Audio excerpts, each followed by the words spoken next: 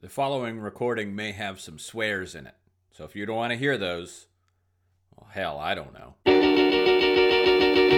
Up in the morning and out to school. The teacher is teaching the golden rule.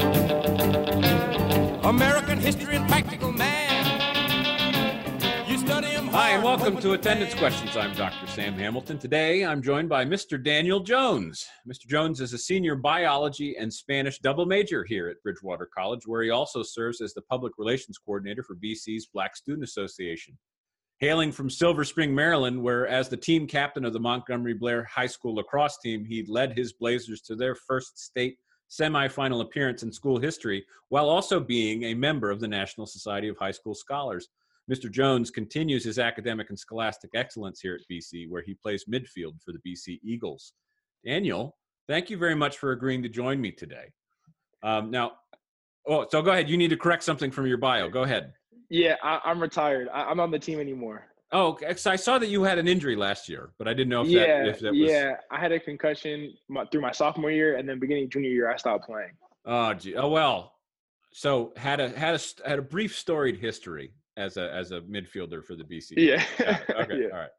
All right. So now over the first season, I'm going to give you a little background on what I've been doing here. So over the first season of this series, Attendance Questions, I've spoken to a lot of different faculty and staff members at BC, many of whom are invested in questions related to identity, specifically as it relates to teaching and learning.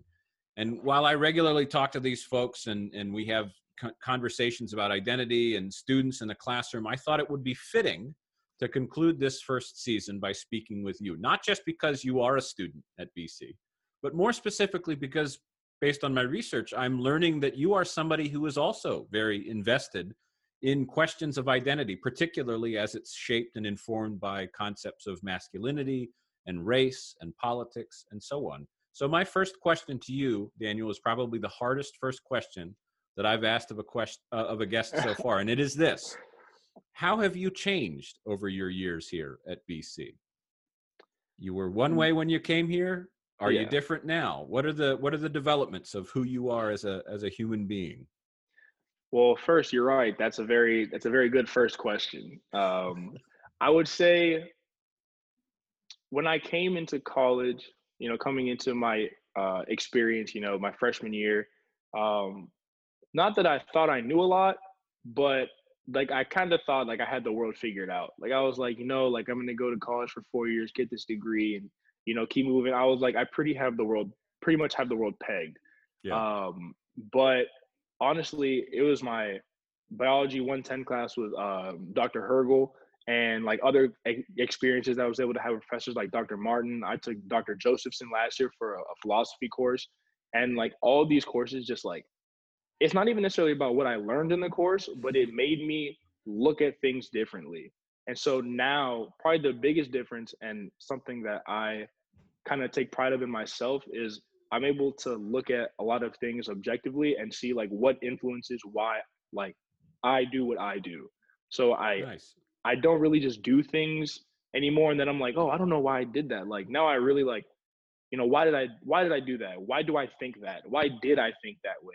And like I consider all the Nice. factors, like all the things that go into like shaping who I was and who I am now. And there were some things that I found out about myself that I was like, man, like that needs to change, Yeah. and Yeah. so I was able to grow in a lot of ways. And I'm also able to see that in other people too. Like, what are the things that are probably going into that person's experience that make them think this way or do something that way? And I like to think I'm very personable. I like to meet people, have relationships and stuff. And so for lack of a better phrase, like I cut a lot of people slack. Like, and it helps me get along with a lot of people, understanding that there's probably something going on in their life or there's something that shaped them to be the way they are. So, maybe someone says something that might be, a little offensive to me, or like that might be like kind of rude, that I might think it's rude.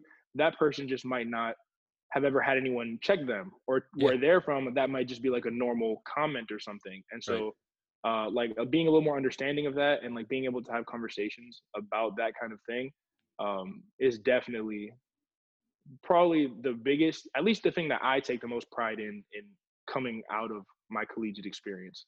Well, that's awesome too that you're framing it around like pride, right?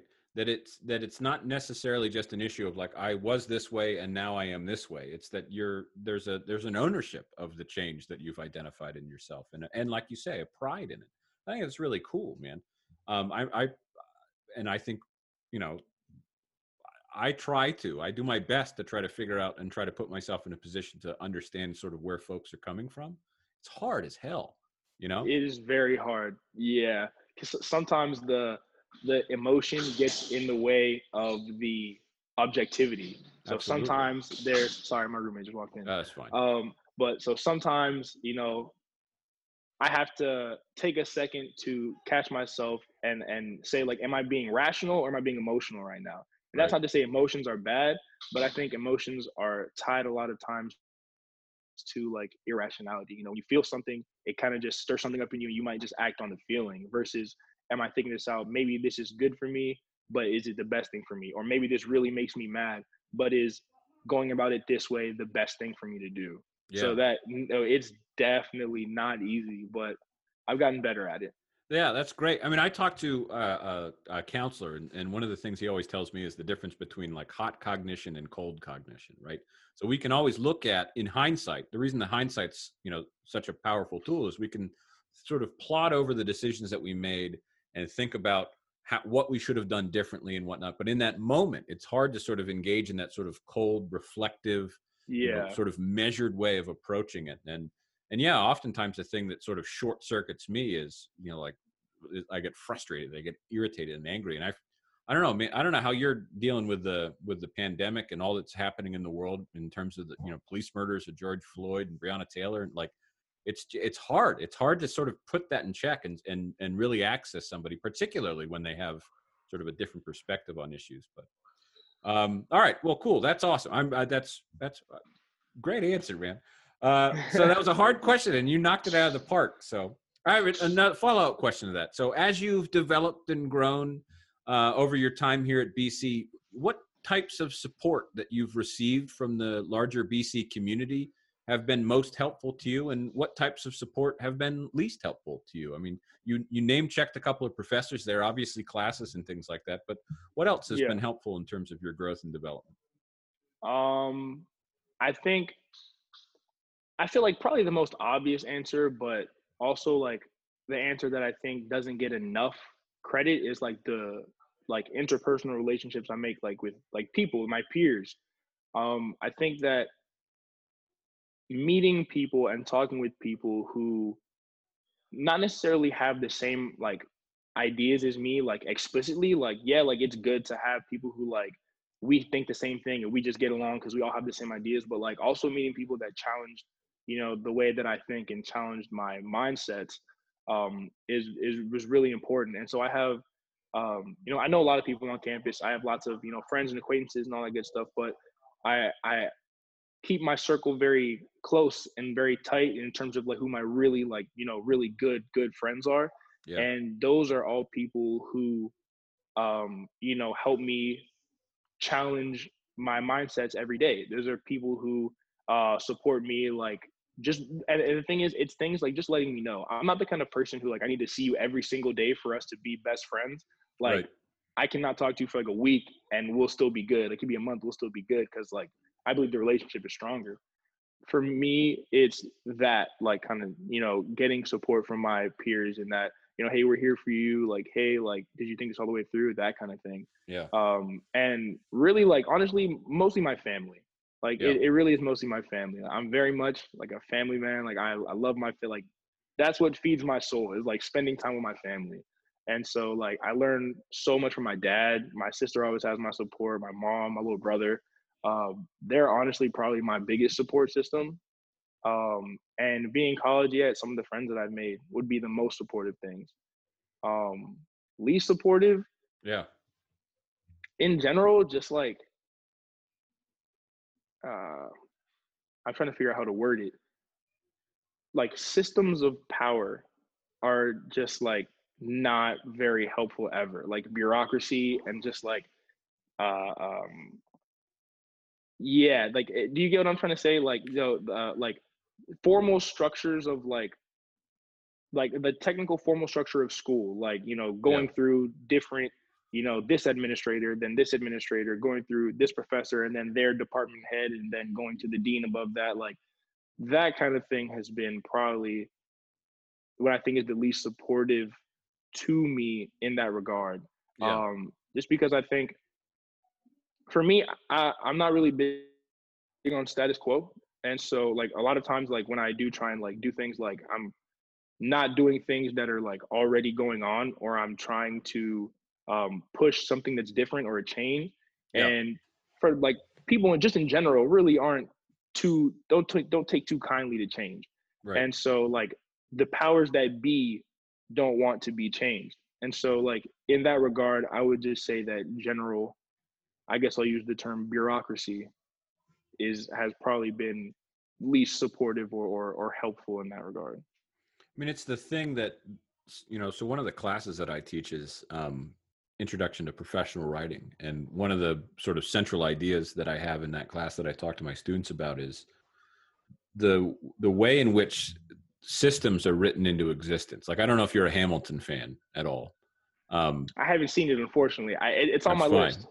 So he's got this line in one of the songs where he talks about writing financial systems into existence, right? And you think sort of about the bureaucracy that you're talking about. It. I mean, you're talking about systems that have been codified, that have been written down, and that's where they get their stability. That's where they get their security. And you're absolutely right. I mean, it's the invention of positions of authority in that particular system. They definitely don't want the system to go crumbling, because that's sort of what gives them their authority. Because what other authority do they have, right? It's sort of it's an imagined construct. This is the question I always ask my students in my professional writing class. Like, why is it that you stop at a stop sign, right? It tells you stop. So what are you stopping for, right?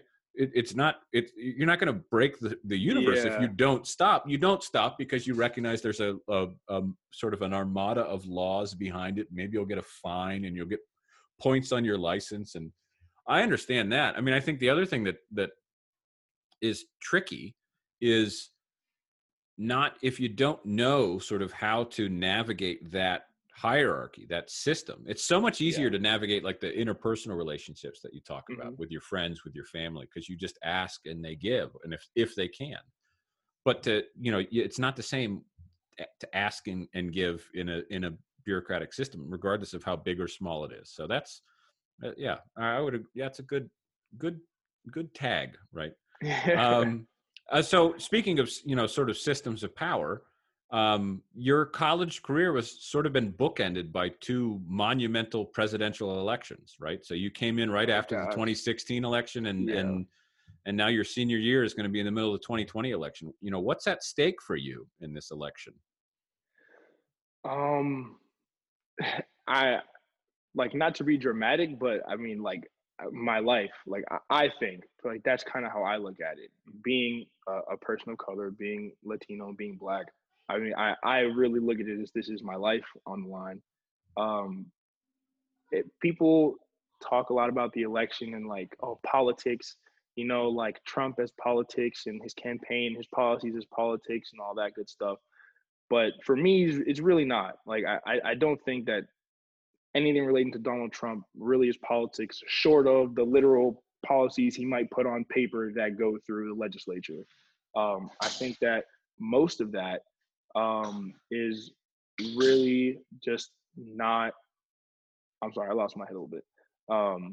But that situation, it's not politics, because I truly believe that like he's an evil person, and I'm not one to condemn. I'm not one to write people off. I think people deserve second chances and like all that good stuff. Like, I think it's great to be compassionate, but I mean, that's just not a good guy at all. And so for me, with the election coming around and people talking about, oh, like we have to be understanding of other people's mindsets and other people's things, like I think true, but that goes to an extent. Like there's a limit to how understanding I can be when someone else's ideology attempts to dehumanize me and attempts to, cut down my humanity. So I can only give you so much leeway. I can only, be so passive in these situations where I'm seeing people that look like me or my dad, lose their lives. And so there's a lot going on with it. Like I get that there's he might win. Honestly, like I part of me, I think he's gonna win again. I want to be more optimistic. Like I want to have faith that human will bring us through, and we'll power through. The good guys will win. But I don't know. We didn't think he was going to win the first time around, Right. And so, were you able to vote in the 2016 election, or was that? I was not. I wasn't 18 yet. You planning on voting now? I for sure plan on voting now. Yeah. What are you doing? Oh, sorry. Go ahead. Oh, sorry. No, go for it. I was just going to ask in terms of when you sound sort of passionate and involved, and are you involved in any sort of advocacy groups to get folks out there to vote and vote in a way that you think would be best for you in your future? I mean, is there any groups or organizations on campus that you want to promote right now in terms of? No, yeah, I'll definitely like to shout out BSA. I'm on the executive board for BSA, and we're trying to do a lot of work to just really bring the community together on campus, and eventually, hopefully, the conversations and the events that we put on will translate into action that goes into the poll booth.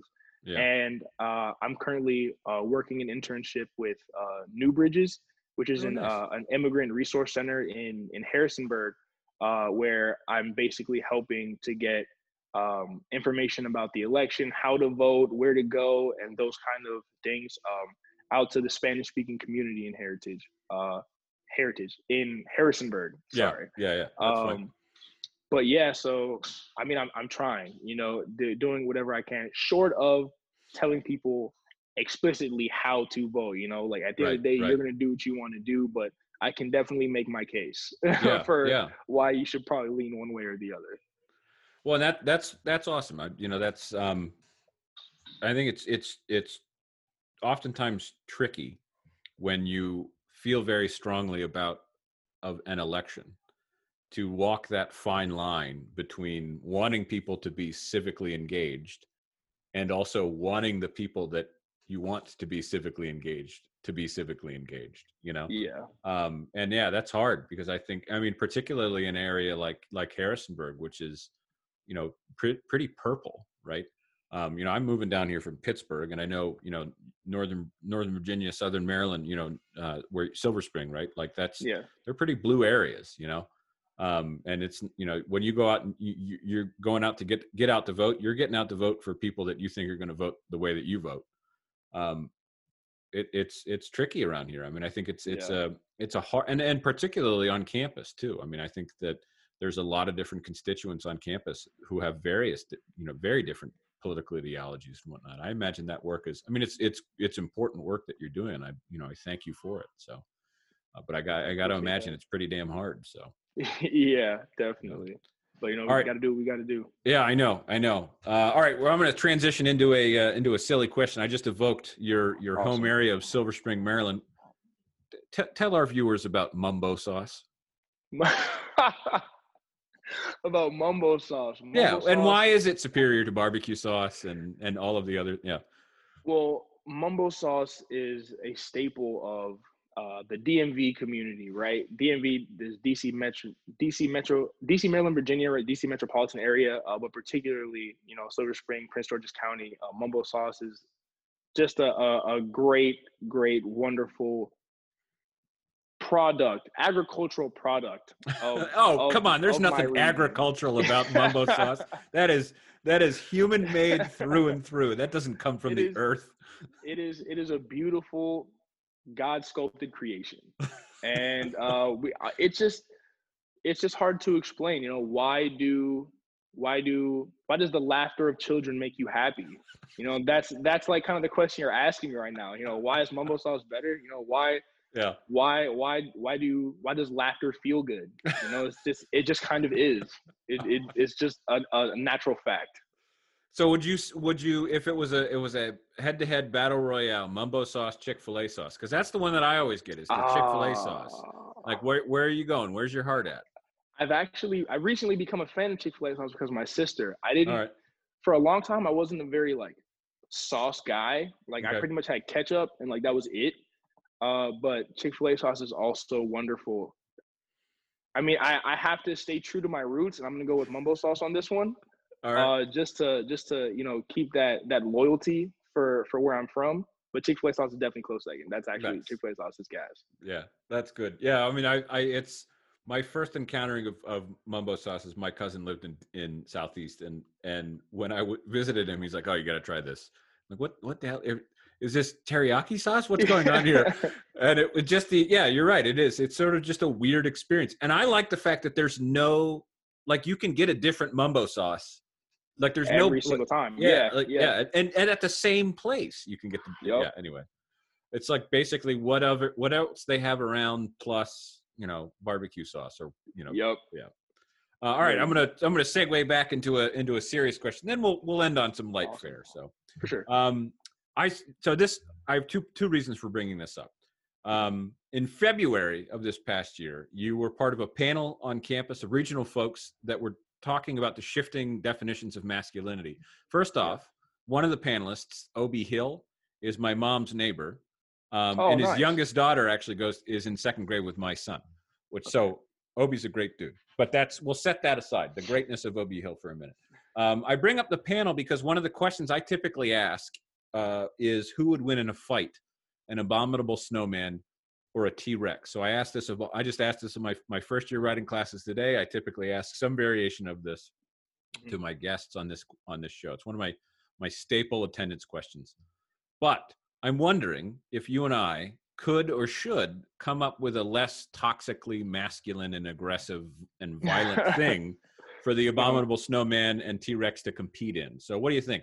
What's a new way I should ask that question? So again, the original is who would win in a fight, abominable snowman or T-Rex? What's a different question that I could ask? Maybe you could ask, are we still keeping it along the fight, or is it just pick one or the other? I don't know. Like that's the thing is I think, I would say let's one or the other. So and it could be a feat of strength or something, but I just think the idea of them fighting maybe sort of perpetuating and every time I ask that question, I will say everybody answers and they always sort of think like, oh, he would do this or he would do that. So they already have built into their brain this idea that I'm asking a question about a male abominable snowman. Male T-Rex, yeah. So there's something toxic about that. And I'm trying, I'd like to have a different question to ask for season 2. Definitely. So, yeah. Oh, that's a good one. I think the first thing that comes to my head is just like, I don't know why, but just Serena Williams, just because she's like one of the greatest athletes of like all time. Yeah. Like athlete, like not even a tennis player, like greatest athletes of all time. And like people don't really give her that acknowledgement as like one, like men included, one of the best athletes of all time. So that I don't know why that was like one of the first things that just popped into my head. So like who would win in tennis, the abominable snowman or T-Rex? Maybe. Where's the T-Rex even going to hold the racket? Yeah, that'd be a little difficult to have. Everyone's got to go after his arms. I feel badly for the T-Rex and his little nibbly arms. So. All right, maybe who would?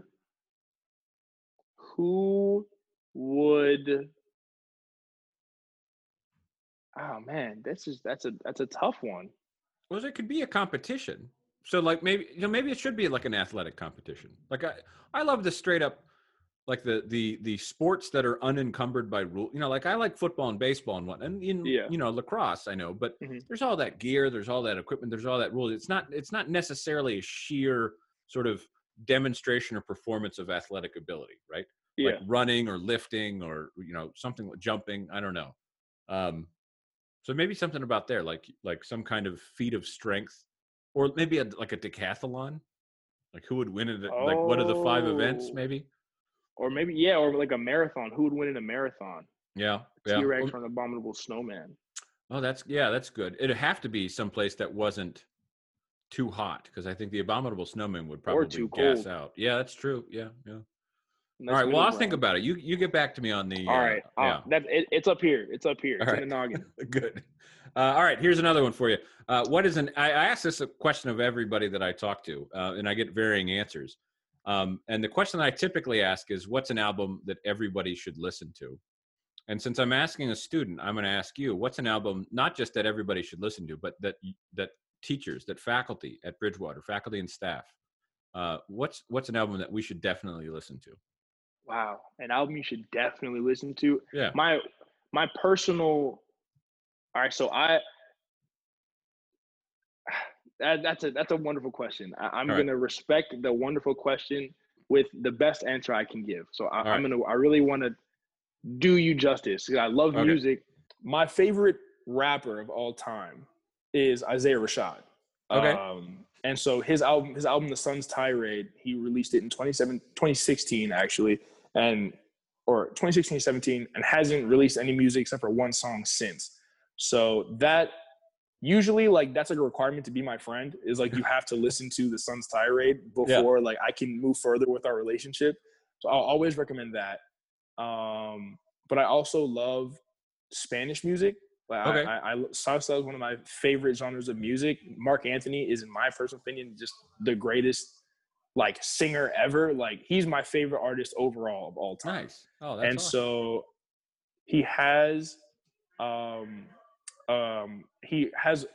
put on his more recent stuff. He just released an album like a year ago called Opus.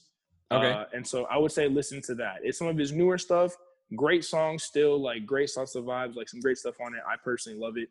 And then hopefully that'll help you delve deeper into his classics, because he has a lot more older stuff, which is what he's more famous for. You know, some of the stuff that he dropped in the 90s, early 2000s, that kind of thing. Yeah. Dude, I think he probably gets a bad rap because I remember him from like the TRL era, like late 90s, early 2000s. And it was him and Enrique, you know, were representing, you know, sort of Latin music writ large, and J-Lo in there too.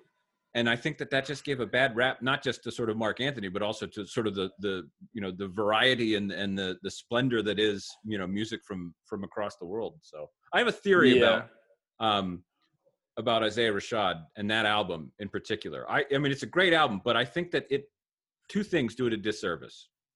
One, that it was released in between To Pimp a Butterfly and Damn, right?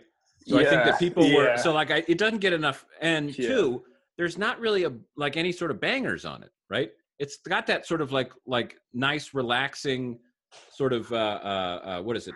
Like not a trip hop, but you know, like what's the Chilled Cow vibe to it, right? Yeah. But it's a great album, and I second the nomination as an album that everybody should listen to, because it's got some of the best introspective bars on it. But I think that like it doesn't get the press that it deserves, but I think because he got outshone by and Kendrick even doesn't he have a cameo on that one? He has a verse on it. Yeah. He has a verse on it. Yeah. So that's like I know almost every word on every song on that album. Yeah. And like, so for me, because I love it so much, like every song is a banger. Like, it starts off. Well, so now I just mean something that's like that. Like, yeah. You know what I mean? I get what you're saying. He definitely. I think the closest song to that kind of vibe, like kind of like an upbeat, like more like, you know, really crank kind of song, would be Park. Okay. And that's my personal favorite song on the album. All right. But also still not kind of that especially now what's going around nowadays. Like definitely not right. that conventional kind of sound that you're talking about. Yeah, I mean, I think the parts of To Pimp a Butterfly that are sort of that story, you know, where he's talking with Tupac. I think if you like that part of To Pimp a Butterfly and you don't know, you love The Sun's Tirade. Tirade. Yeah, absolutely love it. Absolutely. But if you're into Kendrick because you like, you know, what's the song from Damn? Hell. DNA. No, where he's telling everyone to sit down and shut up. Where he's telling Eminem to sit down and shut up, basically. Anyway, if you like the harder stuff from that's a great album. That's a good one. I think that's and Mark Anthony, I think that good. All right, nice. So, all right, your turn. You asked me a question. All right. Well, I'm not gonna lie. I was surprised that you knew Isaiah Rashad. Oh, okay. And, like off rip. So I'm gonna ask about that. So what do you listen to, and like how did you come across Isaiah Rashad yourself? Because usually when I talk about Isaiah Rashad, like even people my age, nobody really knows who I'm talking about. Well, I mean, I think so. I would Yeah. So what I listen to, well, I listen to a lot of different things, but the most recent sort of albums that I've been listening to a lot. There's a punk band from England called the Idols. I've been listening to them, and I've been listening to RTJ4. And I think because they're just matching my mood about the way that the world works right now. Part of the reason why I even started listening to rap and hip hop was because my first teaching gig was at a inner city school in Pittsburgh, and I had listened to a lot of sort of like late 80s, early 90s hip hop, right? So like Run DMC and Public Enemy and NWA, and so like that was my verse, right? Yeah. But then so I got turned on in like 2005, 2006 to what was then at the time sort of contemporary hip hop and whatnot, and I just sort of have stuck with it.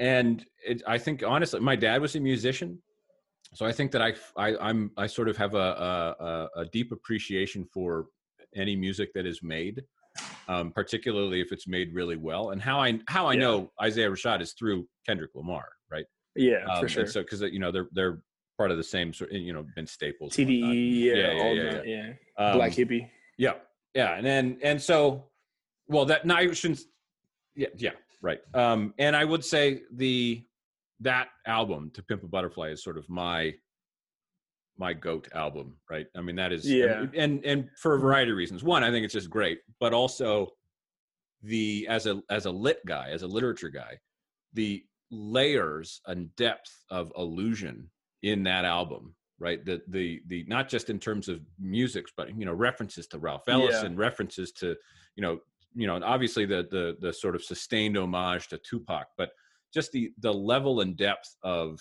I think that's the album that people were like, oh shit, this is a piece of art, this is going to last forever. And that's what he got the Pulitzer for. Not for Damn is great, don't get me wrong, that's a great album as well. I don't think it comes close to Pimp a Butterfly. And when people, I think that and that's, I think for me, like when people talk about Kendrick Lamar being the GOAT, like greatest of all time, I think that's one of the biggest reasons why is this isn't just a guy like rapping about like money and like, whatever else, which is fine. I very much enjoyed that side of rap too.